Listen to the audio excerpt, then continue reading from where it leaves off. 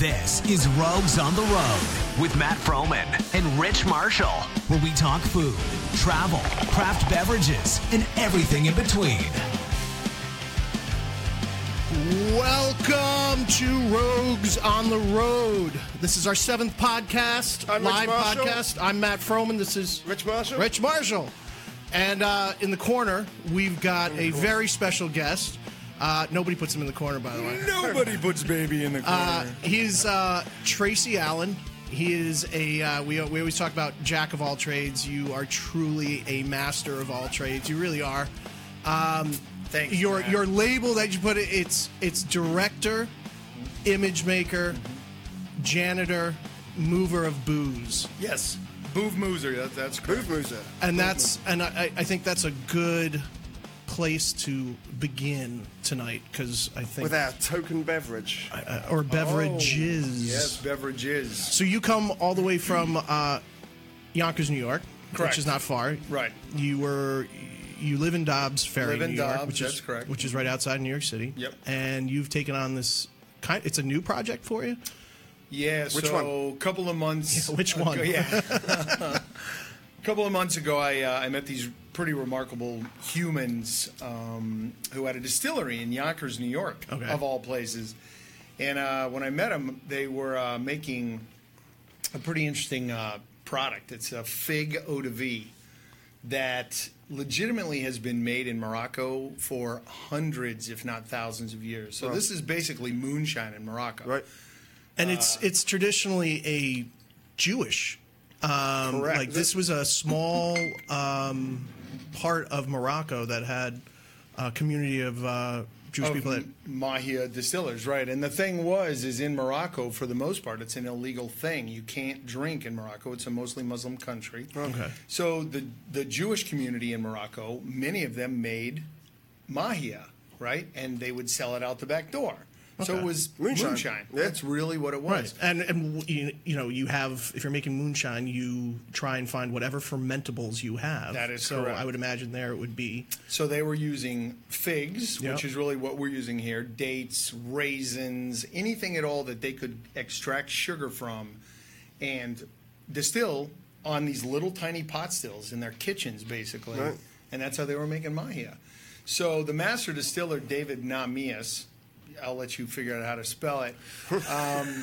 He came here when he was about 19 years old, and his mom continued to make Mahia in Brooklyn. And he was like, "Mom, it was illegal there. It's illegal here. Yeah. You can't make liquor in your kitchen." And she's like, "Whatever."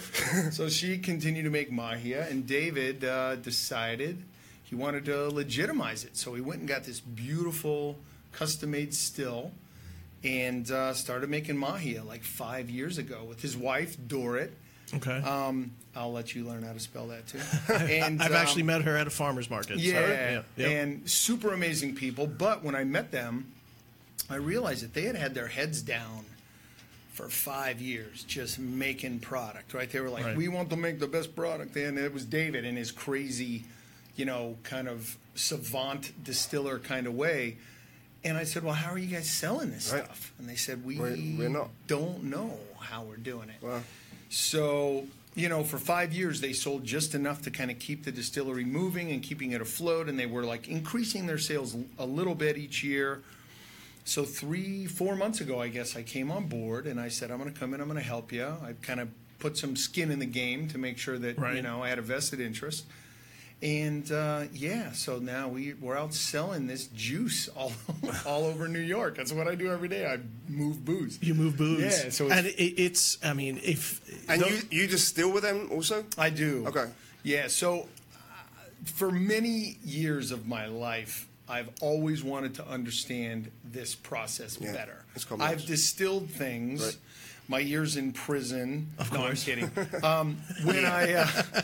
But I've distilled things in the past. Turned out horrible, very bad. You can't. You're right. If you're not good at it, you're just not good at it. There's a trial and error part. Yeah. It's just like brewing beer, making wine. You got to start somewhere, and it may not be that good at the beginning. Follow a recipe. Right. So this family recipe that these guys have been doing, David basically. He basically emerged from the womb with mnemic knowledge of making Mahia. 7th generation Mahia distiller. And so I came in, I learned. We crushed figs. We put them in a huge 1,000-liter tank. We add a bunch of yeast, and it it breaks it down, turns it into an alcohol, right? Then we put it in the still and extract. Yeah, we extract the actual alcohol. So this is it right here. I'm going to make you guys a cocktail. Oh, Awesome. absolutely. And you get your figs from California, as Sweden? They are California white figs. Okay. Correct. Now, here's the crazy part. So I got interested in this because of the Mahia. I invested and got really vested because of the rye that he makes. Yeah. So this kind of crazy Moroccan is making American whiskey that could be the best rye I've ever had. It's really, really pretty good. Conflict of interest. Careful. Excuse me. Careful. Yeah. You out of the room. Put him in the corner. It's good. It's good. Right? It's not that good.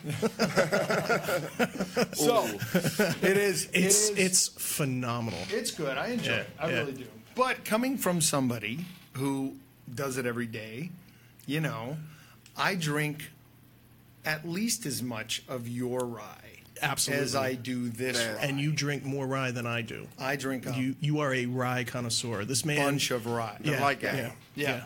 So And when you, it was funny when you do your cocktails as you're going.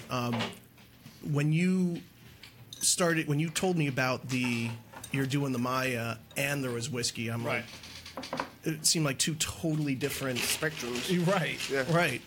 But Well, Did he start off with the whiskey? what's that? He started with the whiskey? No, he started with the Mahia. Right, He he did. started with the Mahia. So what I'm going to do is I'm going to put about an ounce and a half of this Mahia, which is the fig, eau de vie, right? okay. And is there Maya available? Are you guys pretty much the only distillery that's doing this in the United States? We are the only distillery making Mahia in the U.S. Oh, wow. Right. So it's, and beautiful thing about it is that in Yonkers, New York, we are not only the only one doing Mahia, we are the only distillery in Yonkers. There's 2 in Westchester. We're the only one in Yonkers. So, the fact that these guys actually started making it there, which I think was just by accident, was actually a pretty good thing for them. Yeah. It's a good spot. And Mahia compares to a brandy? Hence the fruit? It is basically a brandy. So in English-speaking countries, anything that is distilled from fruit that is not a grape or grapes is considered an eau de vie, which means water of life. Okay. And Mahia, the word Mahia, funny enough, also means water of life in Hebrew and in Arabic. So in Morocco, if you say Mahia, you're saying water of life, which is eau de vie. So, yeah. So we're going to add a little bit of citrus, which always brightens this stuff up. I'm going to put a little bit of lemon and a little bit of lime juice in here. Cool. This will be the first time I've had Maya before, but This is the first cocktail. this is the you've first. had, right? Yeah, absolutely. Yeah, so I'm excited. Yeah, this is a lot of fun. So hopefully we can extract some lemon juice. And can people buy this beyond the distillery? People can buy this at several liquor stores. Like in New York City, for example, Astor has it. Astor Wines and Spirits has it. There's plenty of restaurants in New York City and in Westchester that are carrying it. Okay, cool. And they're making cocktails with it. And you guys had a pretty big plug on New Year's. Yeah. I didn't send you that photo. I should have sent you that You photo. did. Oh, I did? You did. Oh, I did. Yeah, that was pretty cool. That was pretty cool. So, so one of my very dear friends actually manages a bunch of big billboards down in Times Square. Okay. So the very first thing that happened when I showed up at the distillery, I said, oh, we should probably put this on a billboard. And everybody looked at me like I was crazy. And I said, we're going to do that. We're going to actually get it on a billboard in Times Square, New Year's Eve, right behind the CNN stage. Yeah. Nobody believed me. Like, we don't have $50,000, I'm sorry. Well, we got it on the billboards. Yeah. And it was How'd you do that? It was a hell. $1,000 later? It was a hell of an ad. And you actually.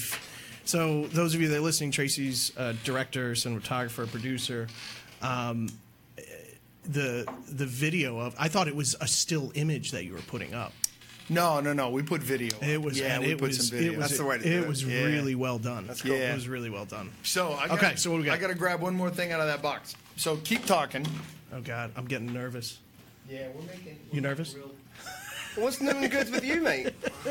What have you been up to? Oh God. Vacation? Yeah, but.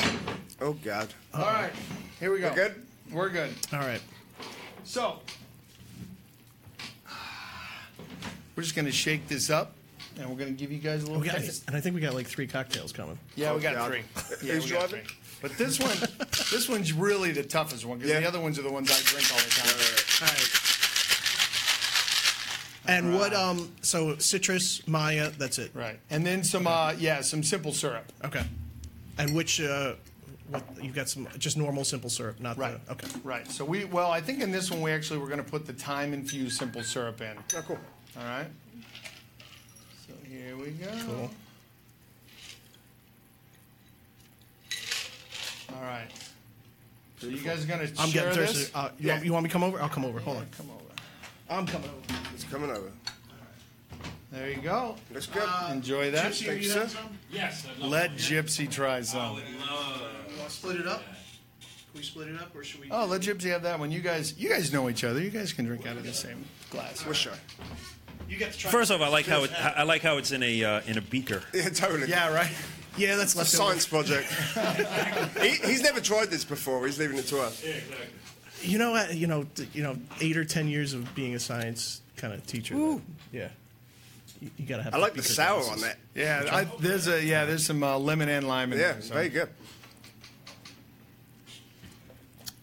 Oh, that is good. Yeah, not bad, right? Yeah, very good. So- You just get this undertone of fig, Afterwards. Right. It stays with you. Yeah, it does. For a little while. Yeah. but That's it's right. this isn't sweet. This is That one's not sweet, This no. is like a savory. No, that's very savory.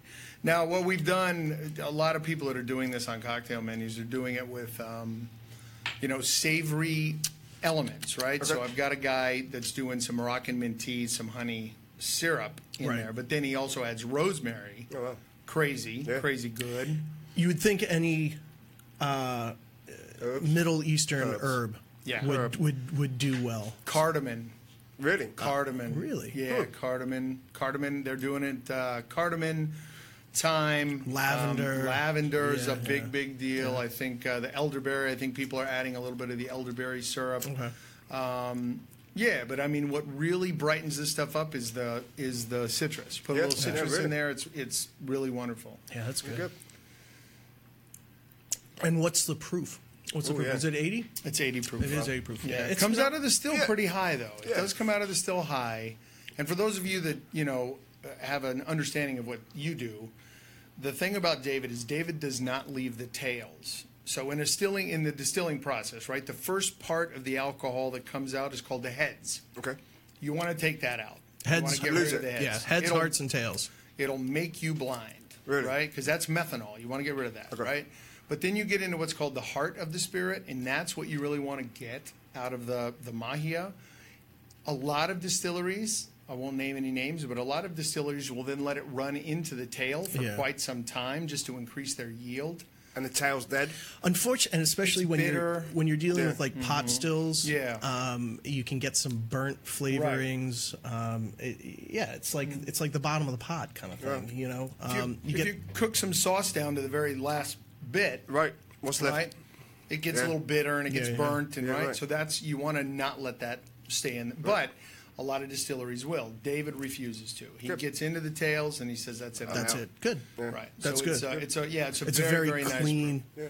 All right, so now the rye whiskey. You've had rye whiskey. I've had your white whiskey. You've had mine. You've had your This rye whiskey, I was, I'm always a little unsure.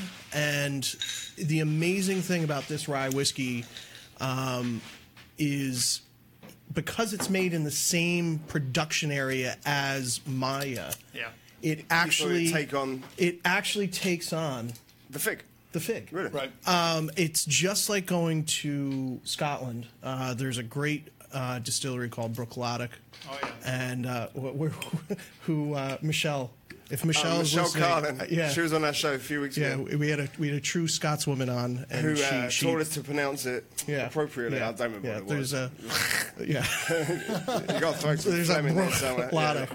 But they do an unpeated Scotch. Unpeated? Unpeated. Wait, is it Highland or Lowland? No, this is Isla. Oh, really? Yeah, this is Isla. So it's an unpeated Scotch. Really? But because it's made in a Isla peated facility, it still is very well peated. Right. So it's when you try the rye, it actually remember that Mahia taste because it takes on a richness. There's a fruity, almost a cherry front end to the rye that I think really. Because ryes can be quite harsh and.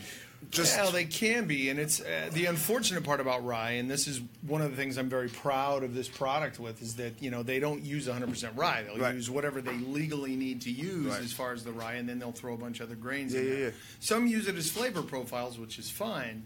But David, again, in his kind of weird mad scientist way, said, I want to make a rye and throw the commercial ideas out the window, and let's see if it's a $400 bottle of rye. So be it, but I want to make the best rye I can.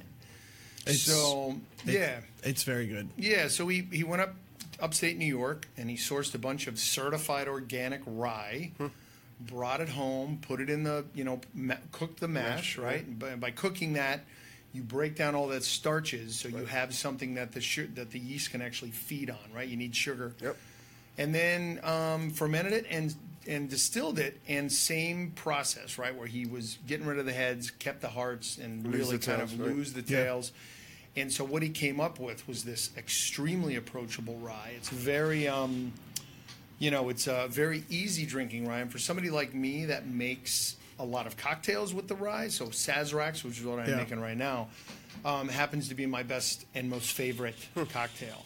And it's even better now that I use Taconic maple syrup. There you go. Throw that plug in there. So he's making Sazerac. Sazerac is a very, very traditional, considered the first cocktail of the United States. Right. It's four simple ingredients. 4, really. So we start with a little bit of Peychaud's bitters. Antoine Peychaud.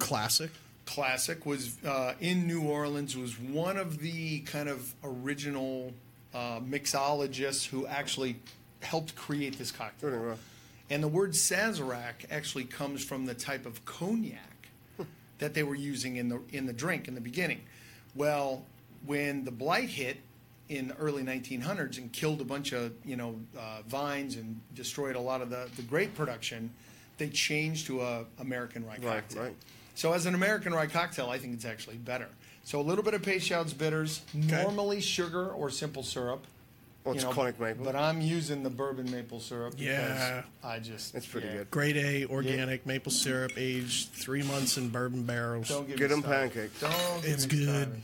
It's good smoke. And then some rye, right? Okay. Now, I'm going to put about... We'll get a little more in there. Because we only have one. We have a couple of glasses, right? We got. Yeah, but.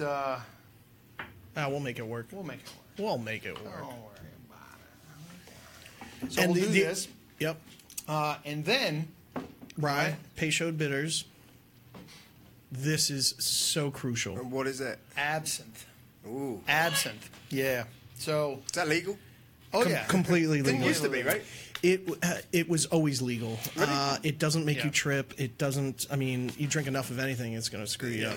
Yeah. Well, and what happened in the absinthe world? Yeah. So the original wormwood absinthe that you find in Europe, you go to freaking England, or what you're going to find is you're going to find an absinthe that's full of a Thujaune, and Thujaune, if there's enough of it. If it it's a poison. If it accumulates in your brain, it'll actually make you sick, and make you trip, frankly. But the Thujaune is what makes you trip. And you'd have to consume a massive amount. You would die from alcohol poisoning before that happened. It was actually put out by the wine producers of Paris, correct, at the turn of the century to have you heard the term fake news? Fake news. Fake news. Who says that? I don't know. I don't either. It was fake news, basically, to try and bring back the wine industry, because absinthe and the way you produced and consumed it, it was a whole procedure on how you would consume absinthe with the sugar cube and these beautiful silver drips, and so it became very, very popular, creative, and there was posters put up at the turn of the century. It was fashionable. That was fashionable, but then the posters were put up by the wine industry showing people like doing horrible things. Oh, really? Yeah. And from that point on, it seemed like it was, oh my God. And then absinthe started coming back to America probably about 10 years ago, 15 years ago. And people are like, oh, is it legal? Yeah, right. Of course it's legal. Of course it's legal. So what happened is in the United States, I'm gonna go grab it. Come grab it, yeah. They basically said, look, we're going to let absinthe in, but what we're going to do is we're going to curtail the amount of thujaune that can be in the actual product, right? So they instead of 600, instead of 600 parts per million, let's say, they said we'll allow 40 parts per million, right? I could be wrong, could be blowing that. Do you have some? Not yet, but I'm making it in a pint glass. Don't worry. I'm just Don't be shy. Yeah. For the whole night. Yeah, right. So that's the story about the absinthe. That smells so good, dude. That is a Sazerac. And this is where I that's very good. And it's not a rye. No, and a lot of New York ryes. A lot of New York ryes tend to have a regional, very approachable, light, diverse use. Yes. Like kind of profile to them. Very signature, very different than Kentucky ryes. It's funny, the Sazerac, easiest thing to make and the easiest thing to screw up. Well, there was a huge kind of resurgence of the classic cocktail, as we all know. Certainly, if you're living in the brown spirit world, right? There's a huge resurgence of the Sazerac, and what happens is a lot of people try to advance the Sazerac or elevate the Sazerac, and frankly, most mixologists don't understand, how to do something really well. I've had some very elevated Sazeracs in the most unusual places, but when I first tasted this, this Taconic maple syrup, I knew that this was going to be a winner. There you go, Trace. This is the best. This is the best Sazerac I've ever had. Oh, good. Yeah. I wonder if it has anything to do with that crazy... It might get just a tad better if we use Taconic, but I'm just saying. Just saying. Leave it there. They're kind of like... Cheech and Chong. If I didn't have this chain around my ankle right now, I would be out the door. No, I'm kidding. That is. If you've never had a Sazerac, it is a quintessential historic cocktail. One of the ones you got to know. If you're a mixologist in this world, if you're making drinks, you better know how to make a Sazerac. Absolutely. And you better know how to make the classic Sazerac. If you can do that, you can mess around. Then you can mess around. You got to learn the rules before you break the rules. And one of the things that I've learned from making Sazeracs is it's using some kind of atomizer or perfume sprayer. Even putting a drop or two in doesn't. The spritz of the perfume bottle really. It sounds like it doesn't make a difference. It does make a difference. Just a spritz. Well, yeah. Kind of the classic way is to pour a little bit of absinthe in some ice in a rocks glass, right? And as you let that kind of cure, right, and the absinthe takes on a white, milky look to it when it gets cold. And then as you're making the Sazerac, right, as soon as you're done, you kind of roll it around inside the glass and then dump everything out. Okay. Well, I realized pretty early that if you're taking, a half an ounce of absinthe and you're putting it in every Sazerac, I will go through a bottle of absinthe personally in 9 days. Maybe not, but very quickly. Maybe. So I went to whatever my local little beauty supply store was, and I bought a $1.49 atomizer, and this 2 or 3 spritzes of this. That's it. Perfect. And I've had this, for, I don't know, 4 or 5 weeks and barely gone through it. I don't know much about bitters. Bitters vary hugely, and I guess change the taste of whatever you're making. Yeah, bitters is basically a spirit with some kind of herbal flavoring and a bittering component. Okay. Right. So there's a million different types. So you have your favorites. Right. Tend to stick with them. But, it's funny. I tend to always go back to Peychaud's, to Angostura. One of the local ones out of I think they're out of Brooklyn. Yeah. Is Hella Bitters or the Manhattan. Yeah. Jamari Pinkard, Phenomenal. great guy, Phenomenal. super cool cat. Yeah. So, And he does a couple citrus versions, and he does a couple like herbal and floral versions. Yep. Yeah, Hella Bitters is quite a bomb. king. and it can get into the realm of weird. I'm sure. Yeah. Oh, you've had chocolate bitters, and there's all kinds of crazy Jalapeno bitters out there. bitters. Yeah, but So- the great part about a bitter, right, with a cocktail is that you can manage flavor profiles within the spirit and allow them to really kind of come through. And if you use a good bitters, you are not masking that. So many people, in the mixology world, they'll put a splash of crappy cranberry juice or something. Right. And you can do the same thing with a nice cranberry bitter and not bust up the spirit. And it stays separate. Like you actually take. Yeah. You're getting both of those flavors without like masking anything. That's great. Yeah. So yeah. Anyway, King Phenomenal. Cheers. cheers. Cheers. gentlemen. Cha-ching. I've got a Cha-ching. little bit of an empty cup, but that's good. Well, as soon as you have an we're empty, sharing. We're as soon as sharing. you have an empty cup, let me know and I'll make the Boulevardier. Yeah.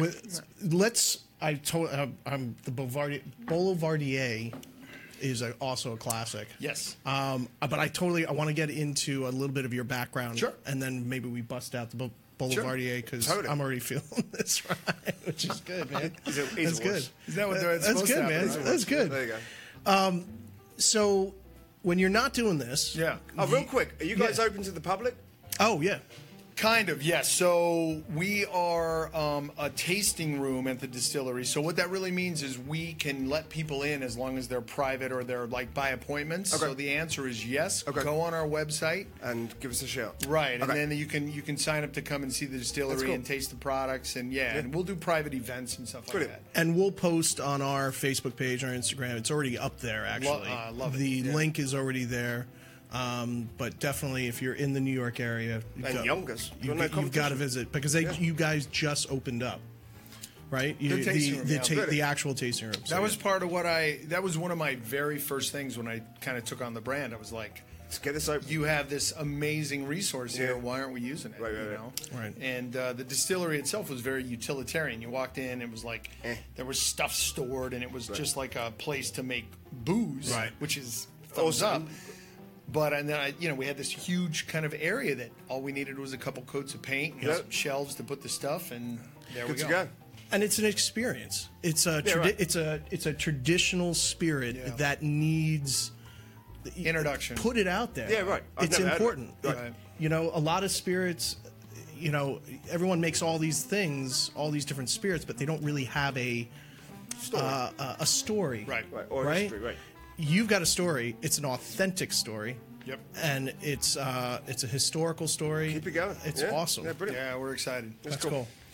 All right. So when you're not, What's your other pies your Oh, fingers my are in? When I'm not moving. Tracy, booze. man, so you went to film school. I did. You also had, and we don't have to go into it in great detail. You also had a military career, right? Yep. Well, not really a military career. Let's say I worked for I did some stuff with a 3-letter group. Gotcha. Yeah, somewhere south of here. Gotcha. Yeah. Gotcha. Yeah. Okay. Got it. Good. I'll Yeah, work it we're out. Good. All right. They're listening. Okay. They are listening. Let's just Hey, guys. Let's just How put you it that been? way. As They're you should. listening. So you went to film school. We're going to see some of your still photos. We're going to see a video clip. You have some of the most powerful media I've seen. Wow. Thank you. And And are you still doing this? Oh yeah. Yep. Yeah. So it's still your doing passion, it. your hobby? Yeah. so where did that come from? When I was a kid, we all experienced the big kind of movies, Star Wars and Godfather, right? We all went through that. I happened to see these movies, and I was always wondering, how did they do that? Right. Why did they decide to use this versus this, camera angle, whatever? And I was fortunate enough to get a copy, a VHS copy when I was very young of Orson Welles' very first movie. We all, right? A Rosebud. We all know this movie, right? So Citizen Kane. Citizen Kane. Yeah, I'm sorry. I should have said. For those of you, yeah. So Citizen Kane is probably one of the most pivotal film experiences that you can see as a filmmaker. Okay. You have to watch it. But what I realized was I didn't know anything about the guy that made it. So Citizen Kane, right, was made by this guy, and I said, "Oh, that's kind of cool." What was he doing? Like, how did he get to his place? So he was actually getting ready to make a movie about Colonel Kurtz. You know Colonel Kurtz? Oh, you stumped me on that. Come on, man. So there's another very Gypsy? famous. No. All right. There's another very famous movie called Apocalypse Now that is based on this. Okay. Right? That we've heard of. So Apocalypse Now happened to be my favorite movie of all time. That's one of my Probably because I was young and impressionable, and there was big explosions and Wagner playing and incredible cinematography right, and surfing, right? Yes. And surfing. That's what really drew me to the movie. So I did some research into this cat, Orson Welles, and I realized that he was going to do this movie. He was going to do the movie many, many years ago, and Paramount said, "No, we're not doing it." And he ended up making Citizen Kane. So I was like, wait a second. You mean filmmakers? You went from that to that. Right. So that's what really kind of turned the switch on for me, to be, instead of a movie buff, to really want to be a movie maker. Right. So when I got out of film school, I studied with some people that were very interesting. I got to do a short intern with the guy that made Apocalypse Now. So we all know who Francis Ford Coppola is. Was very fortunate to be able to be up in San Francisco. I worked on a crazy project called Pollo Squazzi and Caio Squazzi, if you know what those are. No. Yeah, they were art films. Have anything to do with 3 letters and guys from Virginia or something? No, but they were all based on Hopi spiritualism. Oh, right? yeah. So really cool stuff. Okay. All based on it was all used Philip Glass's music.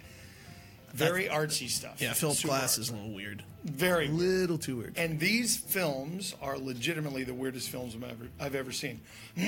But I was fortunate enough to be a part of them, right?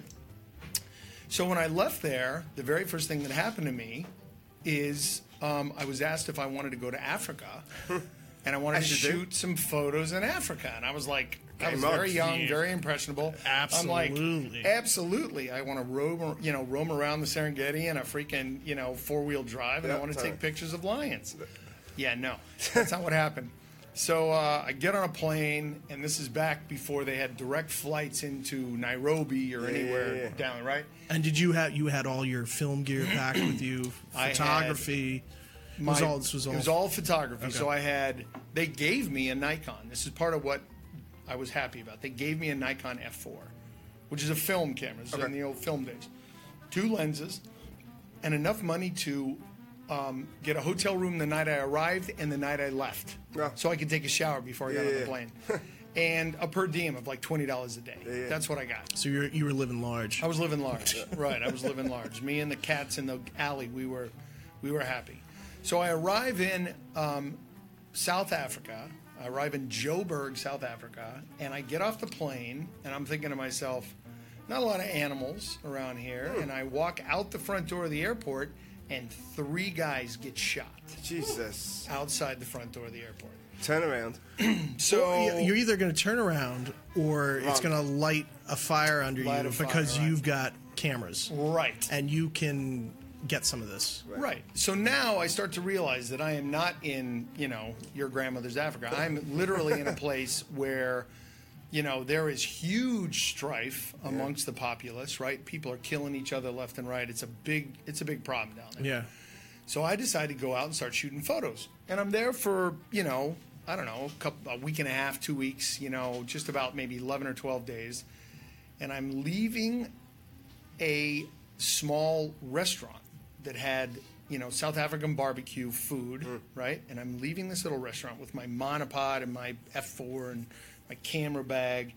And as I walk out the front of this door, and I'm, I hear some commotion up the road. And I look up the road and I see some people. I hear some screams, whatever's happening up there. I can't really see because there's cars lined up along the side of the road. So I pick up my camera and I start taking photos. Now you got 36 photos, right? I may have had 30 left in my camera. So I follow whatever commotion is coming down the road over the top of the cars. And I capture a photo of a tiny kid, maybe 9 years old, no shirt, no shoes, no pants, just a pair of shorts on, in full stride, literally just in full stride. And behind him, because I used a long lens, the whole thing was even compressed a little more. There was a pickup truck with a bunch of guys in the pickup truck with guns, rifles. Jesus. And they have these looks on their face like they're just ready to get him, kill this kid, right? And they are trying to run this kid over with their pickup truck. And these were this was not police. It wasn't military. This was just Afrikaan, people who lived in South Africa. It was a bad thing. Now what we learned later was that there was some words, up the road between this kid and these guys, and they got mad, and whatever happened happened. Right. But he somehow or another escapes and finds his way around the other side of this old, broken down, very decrepit fountain. Right? So he had run around the other side of the fountain, and as I'm holding the camera, taking these photos, one of the guys in the back of the pickup truck is watching me, and he bangs on the hood, and they slide to a stop, and I run out of photos. I run out of film. Yeah. So I reach down to my camera bag, and I'm down on the camera bag. I'm trying to get my film reloaded, and as I stand up, I feel somebody kick me. I thought somebody had kicked me. Right? And kind of spun me around a little bit. I was like, what the hell was that, right? And there's nobody anywhere near me. And then I hear this crazy report of a sound, like bouncing off all the buildings. What the hell is this, So I look back up at the truck, and the guy is now cocking his bolt-action rifle, right? And he points the gun in my direction. And I'm looking around thinking, who's this guy shooting at, right? And I realize he's shooting at me. I hear a ding behind my head. Jesus. And then this same crazy report around this area that I was standing in. This guy's putting rounds, aiming at your head, and the rounds are actually going past you. And ricocheting. The first round did not go past me. The first round actually hit me in the arm. Holy shit. Broke my arm, the big bone in my arm. And my arm, it wasn't a compound fracture, but the bone was pushing against the inside of my skin. Now, I didn't realize this at this point. So when you reached out your camera bag, you had been shot, but you didn't know it. I hadn't been shot until I stood back up. Okay. The minute I stood back up, he hit me. Now, apparently, he missed me the second time. Thank Good God. for him. God bless. But I realized that he was shooting at me when I, as a gun knowledgeable guy, figured out that the bullet was reaching my position before the sound reached me. Yeah. So, which is why hunting works. Right. That's right. So I spun around, I grabbed all my crap, and I tried to run back through the restaurant. And as I reached down to grab the handle on the restaurant, that's when you realized the leverage of my muscles and everything working against my little bone was shot. Broke my little bone in my arm. So now I have two broken bones in my arm, and my hand is all contorted. So I'm trying to get the door open. I run through the restaurant screaming like a baby, like a child. Yeah. I was crying. I'm like, this guy just shot me, and I'm running through the restaurant. People are watching me. They're like, have a nice day. I'm like, they must have been crazy. But that's fucking scary, because now you're like, how am I going to get medical care? How am I going to get out of here? I'm done. So crime's okay, man. Yes, all of those things came into my head later, right? But at the acute moment of that experience, I was like, run for your life. Yeah. These people are going to chase you down, and they're going to kill you. Yeah. So I ran through the restaurant, and I ran for what felt like 30 minutes. It may have been 2. Right. And I found myself one of these telephone booths where I kind of squatted down in the telephone booth, and I called my bureau chief, and I was like, "Hey, man, I just got shot." Right? And he says, without even breaking a sweat, he's like, "Oh, where did you get shot?" He was a Scottish guy. His name was Seamus. Of course, awesome. Seamus. Yeah. I walk it off. Hey, have a whiskey. Don't worry, you're gonna be fine. Pack it with haggis. He says, "Where did you get shot?" And I said, in the arm. And he's like, "No, you dummy. Like, where are you so we can come get you?" So I told him, I'm like, "I'm in front of this place." I'm in the telephone booth. Right. So a few minutes later, 10 minutes later, a 15-year-old kid in a white Peugeot pulls up, and I hop in the back seat. And I realized I was in the wrong business at that moment when I'm back there and I'm holding my arm and I'm crying, and the guy's like, "Are you all right?" And I'm like, "No, I'm shot. I'm bleeding." And he took me to the freaking desk, to the bureau desk, to drop off my film. Oh, wow. Before I went to the hospital. Wow. Holy shit. Yeah. Wow. So I was like, wow, okay, so do I want to continue doing this? That shows you how important you are.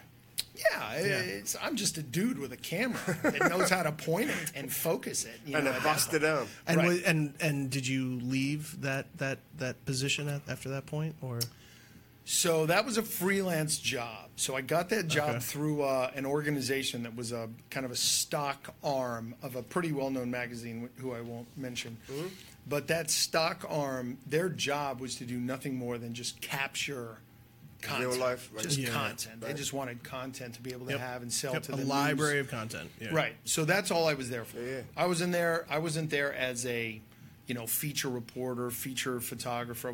I was just a dude taking photos for a place that wanted to sell the photos for a few bucks and make some money. Mm-hmm. That's what I was there for. So fortunately, I got my, they fixed my arm up, and I got back home, and, and I started thinking about, like, what do I really want to do, right? I really wanted to be a director, but I didn't know what that meant at the time. Right. I didn't really have a clear understanding of what that meant. I knew I wanted to make movies, but, movies meant an hour and a half worth of content, spending weeks, months. Editing. Yeah, shooting, editing, right, all this stuff. In the commercial world, you spend 2 days and you send it out, and you're making more money for the 2 days you're spending for the 30 days that all my friends were making on the movie side. Time is money. Right. So I decided that commercials were my bag. But you still, I mean, we got to show some footage, but you still show there's such depth going on in everything that you do, and that doesn't have to be lost just because it's commercial. No, and what was really fortunate for me is I was, allowed to vie this trade during a time when, the barrier of entry in the film world was ginormous, right? So, my friends and I, when we started making commercials, we literally would go work on a movie or a project or a commercial, whatever. My friend Bruce was a DP. I was a director, but I was like an art director at the time. Right. And at the end of the day, Bruce was always responsible for taking the $1 million Panavision gold package back to his house and keeping it safe. Always. And so Bruce and I and, we would all like leave, and we would rush to some place that we had already kind of predestined to shoot something ourselves. Yeah. And we would work all night, and then we would try to sleep for 20 minutes on the concrete floor, and then we would get up and go back to the original set. Yeah. And we did this for a long time, right? Until I finally got to a point where I could, invest in some camera gear and start a production company. Well, within about, 10 years of starting that production company, the world started to go digital. Right? So I'm now at the forefront of this business where I'm having a great time. I'm traveling around the world. I'm shooting in Barcelona and Ibiza and all these great spots. Puerto. You've been to Puerto, right? Haven't we talked about that? Puerto in Portugal, right? No, I have not been to Portugal. Dying to do Portugal. Have you been to Portugal? No. Dying to do the Azores. Yeah. So bucket list. all of a sudden, all these people start coming out with these cameras that are, a tenth of the price. Yeah. And half the size. Right, and half the size. Right. And even back then, right, we were all excited about it, but I was a very late adopter of the digital world. So I stayed in film. I was really was committed to staying with film and doing it the best way I could. And then, probably about 10 or 12 years ago, the digital cameras became good enough to start making the stuff I wanted to make. Adapt or move on. That's exactly right. Really. Can we show? Do you have that? So one of the things that you do too, which I think is phenomenal. You're a professional drone pilot. I love that footage. You also are a helicopter pilot. Correct. And you have your FAA license for drone shooting. Correct. Can I just say one thing real quick? I went to Panama, and when you have to fly back, you have to put your occupation on there. So me and my boy, who actually is a mixologist also now, he's a brand ambassador for Casa Noble. Oh, nice. Yes. I put on there a helicopter instructor. Oh, you did really? Yeah. Oh, that's fly beautiful. back. It was great. That's beautiful. Yeah, except when the plane when the plane's having issues, they're That's a plane, not a helicopter. So you still got basics, who's the most qualified? I think there's a helicopter pilot down there. He drank far too much. I had a drinking problem. That's right. Yeah. All you have to do is say, I just drank some alcohol, and they'll leave you alone. Yeah. They'll just leave you alone. Or it might not make a difference. Right, exactly. Might help. There you go. There you go. So, so this is your aerial footage. Okay. Yep, this is the aerial reel. So maybe we're trying.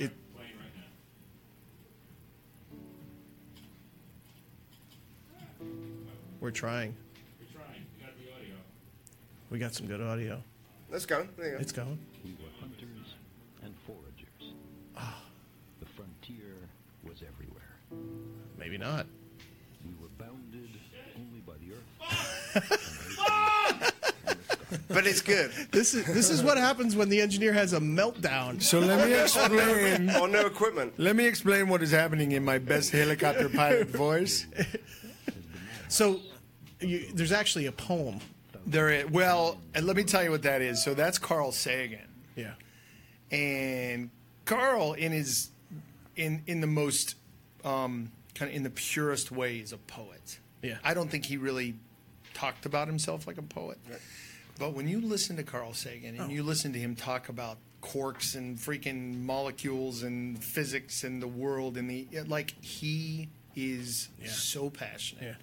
So when I originally did this, my whole idea was I'm looking at something from way up high, right? And what does that mean, right? And the first thing that came to my mind was, planet Earth, looking down. Yep. And the first person that came to my mind was Carl Sagan. You just can't, you can't. So that's who I used as the. Now, did you actually get him to voice over that? Oh, no. This is a very famous Carl Sagan saying. Yeah. So sorry, Carl, I didn't send you a check for that. But okay. No, it's all public. It's all public. That's domain, all public domain at this point. Yeah. It's a really, really powerful. Yeah, and you did the same thing on your actual reel. Yes, with a different thing. But the show reel is a whole kind of a different thing. It's bigger energy. It's it's a totally different thing. But the aerial reel, I really wanted to kind of be able to punch down from up high and let people see, from this kind of lofty view, right? Yeah. What the world really looked like. Yeah. And Carl Sagan was a perfect voice for that. And do you get clients specifically calling you, asking you about drone shooting? Sure. Yes, and the unfortunate part is when the drones kind of first started becoming a thing, right? Right. What's that, 5 years ago now? Longer? Yeah, maybe around 5 years. Okay. But they really started becoming very popular about 3 years ago. Right. The real early adopters were 5 years ago. That was me. I bought one of the very first Inspire drones. But we were getting a lot of calls from surveyors and real estate people. And right. It was very, very one-dimensional. Right. It was very transactional. And hey, can you come take drone video of my $20 million house. Well, sure. There's no story. There's no feeling. There's no concept. Right. I just need to be able to sell my $20 million house. Right. So a lot of those I turned down, frankly, and to the dismay of my accountant, who was looking at all these numbers flying by that we could have made, but we didn't. And I'm very glad I didn't. Frankly, because in the world of drone photography now, there's a lot of people out there who are doing unbelievable work. Right. It's so powerful. Yeah. If it's done well. It has to be done well. Right. It really does. You can't just put a drone up and right. There has to be some dynamic movement and. Sorry. That's right. Yeah. So. Oh, all good. Yeah. It's just that it's incredibly powerful if it's done well, and tricky. And I remember he actually came up. We went up to. You went up to Anthony's Nose, right? We went up to Anthony's Nose. That was cool. That was for the distillery. No, it was just kind of like for the day. We were just kind of going up and we were just trotting around awesome. Really steep cliffs in the middle of like upstate New York. Yeah, this was up near Bear Mountain, New York. Yeah. And it was a place called Anthony's Nose, and it was it's a great spot for eagle watching. And we actually had the drone video, the drone with the hawk kind of coming after it. But it was, he's got your drone it's expensive. It's Well, the one that I had at that time was I guess. As it was equipped, was probably about $5,500 $5,500 is really what it was worth. I mean, the new ones now I have one with a micro four thirds camera and like different lenses. And I'm sure the technology is changing every 5 minutes. Ridiculous. Yeah, I'm sure. So now my drone is worth about $12,000. Right. But I can adjust focus and everything right from the ground. Right. And I have an iPad Pro. Right. So it's a totally different experience. But coming from aerial photography in the helicopter world, right? One of my mentors when I Magnum PI? Yeah, Magnum PI. And I need my porn stash back, just to say. But one of my mentors in the aviation world was a guy who did, his name is Clay Lacey. Okay. And Clay Lacey did all the aerial photography for Top Gun. Oh, okay. Right? So he's flying around in a Lear 35, like with a West Cam camera and a dude in the back. These guys are like legit flying around at Mach Snot, like taking video or taking film at the time of F-14s.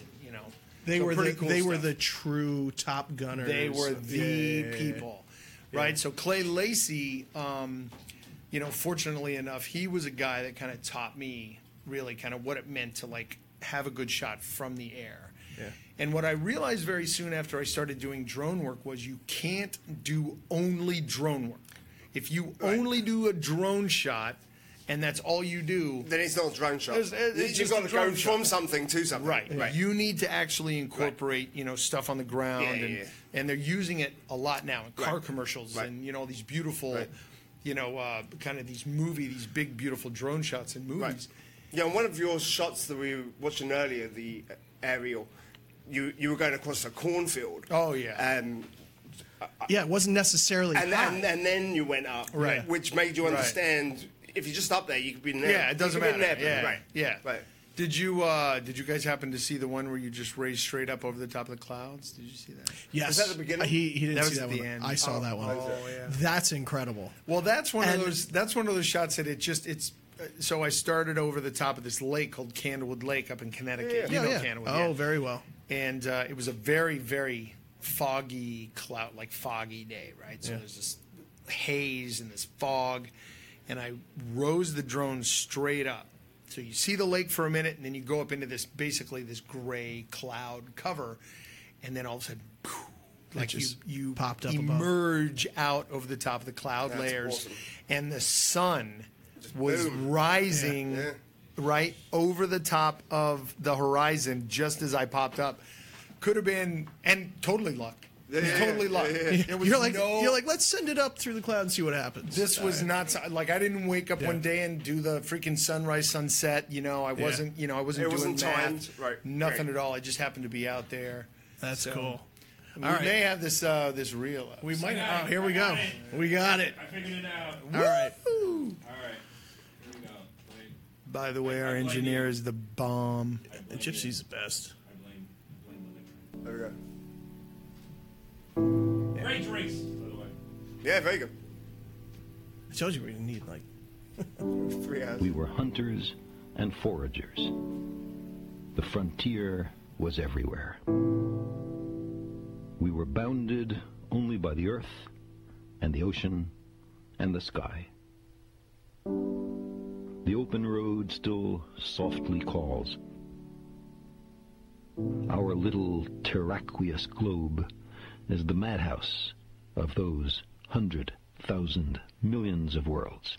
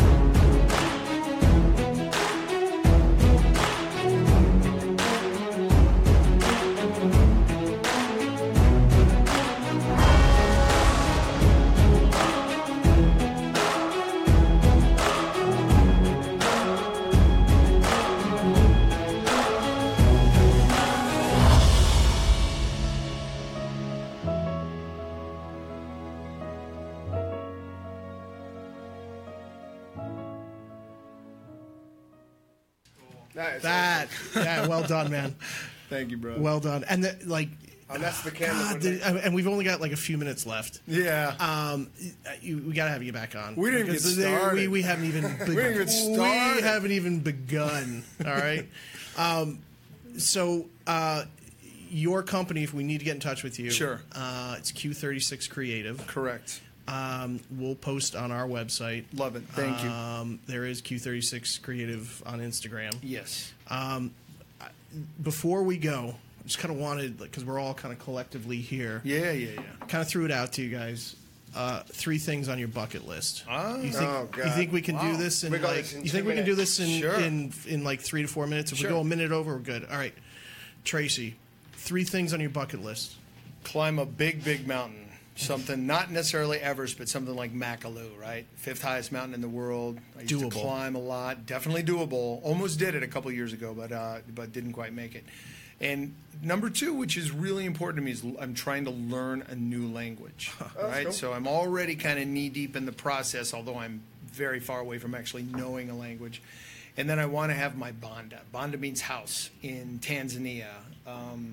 Probably cool. In the Ruaha area or Rotia Valley, and maybe like there's an area called Ololo Sokwe just off the Serengeti, which one of those 3 areas in Tanzania. You're happy. Happy. You're good. That's awesome. That's cool. Namaste. All right, Rich, my 3.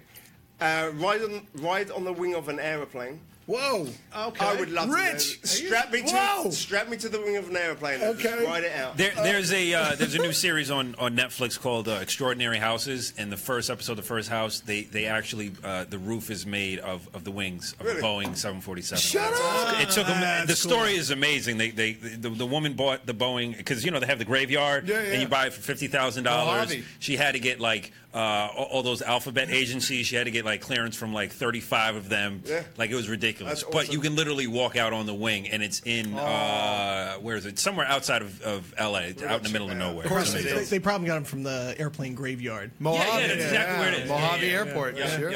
Number 2, a play date with baby chimpanzees. I can help you with that. Cool. My wife would have to be there for that one. Yeah. That's great. You might leave with the monkeys. Leave her there, leave with the monkey. That's right. And 3rd, own a bar restaurant of some kind, which is talked about doing for years. Just I'd love to own a small little restaurant, comfort food, nice little cozy bar. Done. Let me know when it opens. With the pub dog. Pub dog. Gotta have a pub dog. Wow, that's cool. Maddie. All right, so I've got 3 things. One does have to do with the plane. I'm dying to get in. I hate flying. Anybody that knows me, I'm terrified flying. I'm flying tomorrow. I've got flight meds. I just don't do flying, but I do it. I'll fly anywhere. Sure. I just am not well. but I want to go on a jet fighter. I can help you with that too. I want to be strapped. I want to be strapped in. He can help you with that too. I want to grab the joystick. Bring a bag, and that's what I want to do. I want to feel like Mach. Bring that's a bag. What I want to feel. Yeah. What else? This is kind of weird. Something I've always wanted to do. It's just going to take some time. And it's an investment. I want to learn how to play the Irish pipes. Whoa. Yeah. But all right. I want to learn how to play the Irish pipes. I've always wanted to learn how to play it. And I want to, and this goes into my third bucket list, which is similar to yours. I want to climb a great mountain. Oh. And I'm not sure which one. Doable.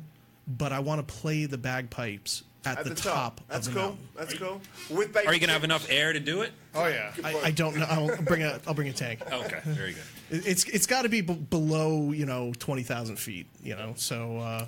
But I'll make a suggestion. Yeah. You can probably get a couple things on your bucket list. Go do Kilimanjaro in Tanzania. Yeah. 19,000 feet. It's a long uphill walk. It's not a climb. There's no technical aspects to Kilimanjaro. And you are at the top of the world. Yeah. Yeah. Cool. Yeah. I'll bring the pipes. Yeah. Irish pipes are smaller too. They are. Yeah. There you go. You will. That's cool. Will you play at my what am I going to have soon? Funeral? Only if you play at mine. Oh, God. All right. Well, with that, we're out. Trace, thank you so much. Brilliant. We've just started, so you do have to come back on. I am happy to. Okay, game on. If you need to find Tracy Allan, Q36 Creative, we'll put it on our Facebook page. Check us out. Check us out on Facebook page. Instagram. We'll see you in 2 weeks. I'm heading to the Bahamas for some spearfishing, so we'll have some fun stuff. And I'm getting better. And you are on the mend. On the mend. Thanks for listening, everyone. We'll see you in a couple of weeks. Peace. Carry on. This is Rogues on the Road with Matt Froman and Rich Marshall, where we talk food, travel, craft beverages, and everything in between.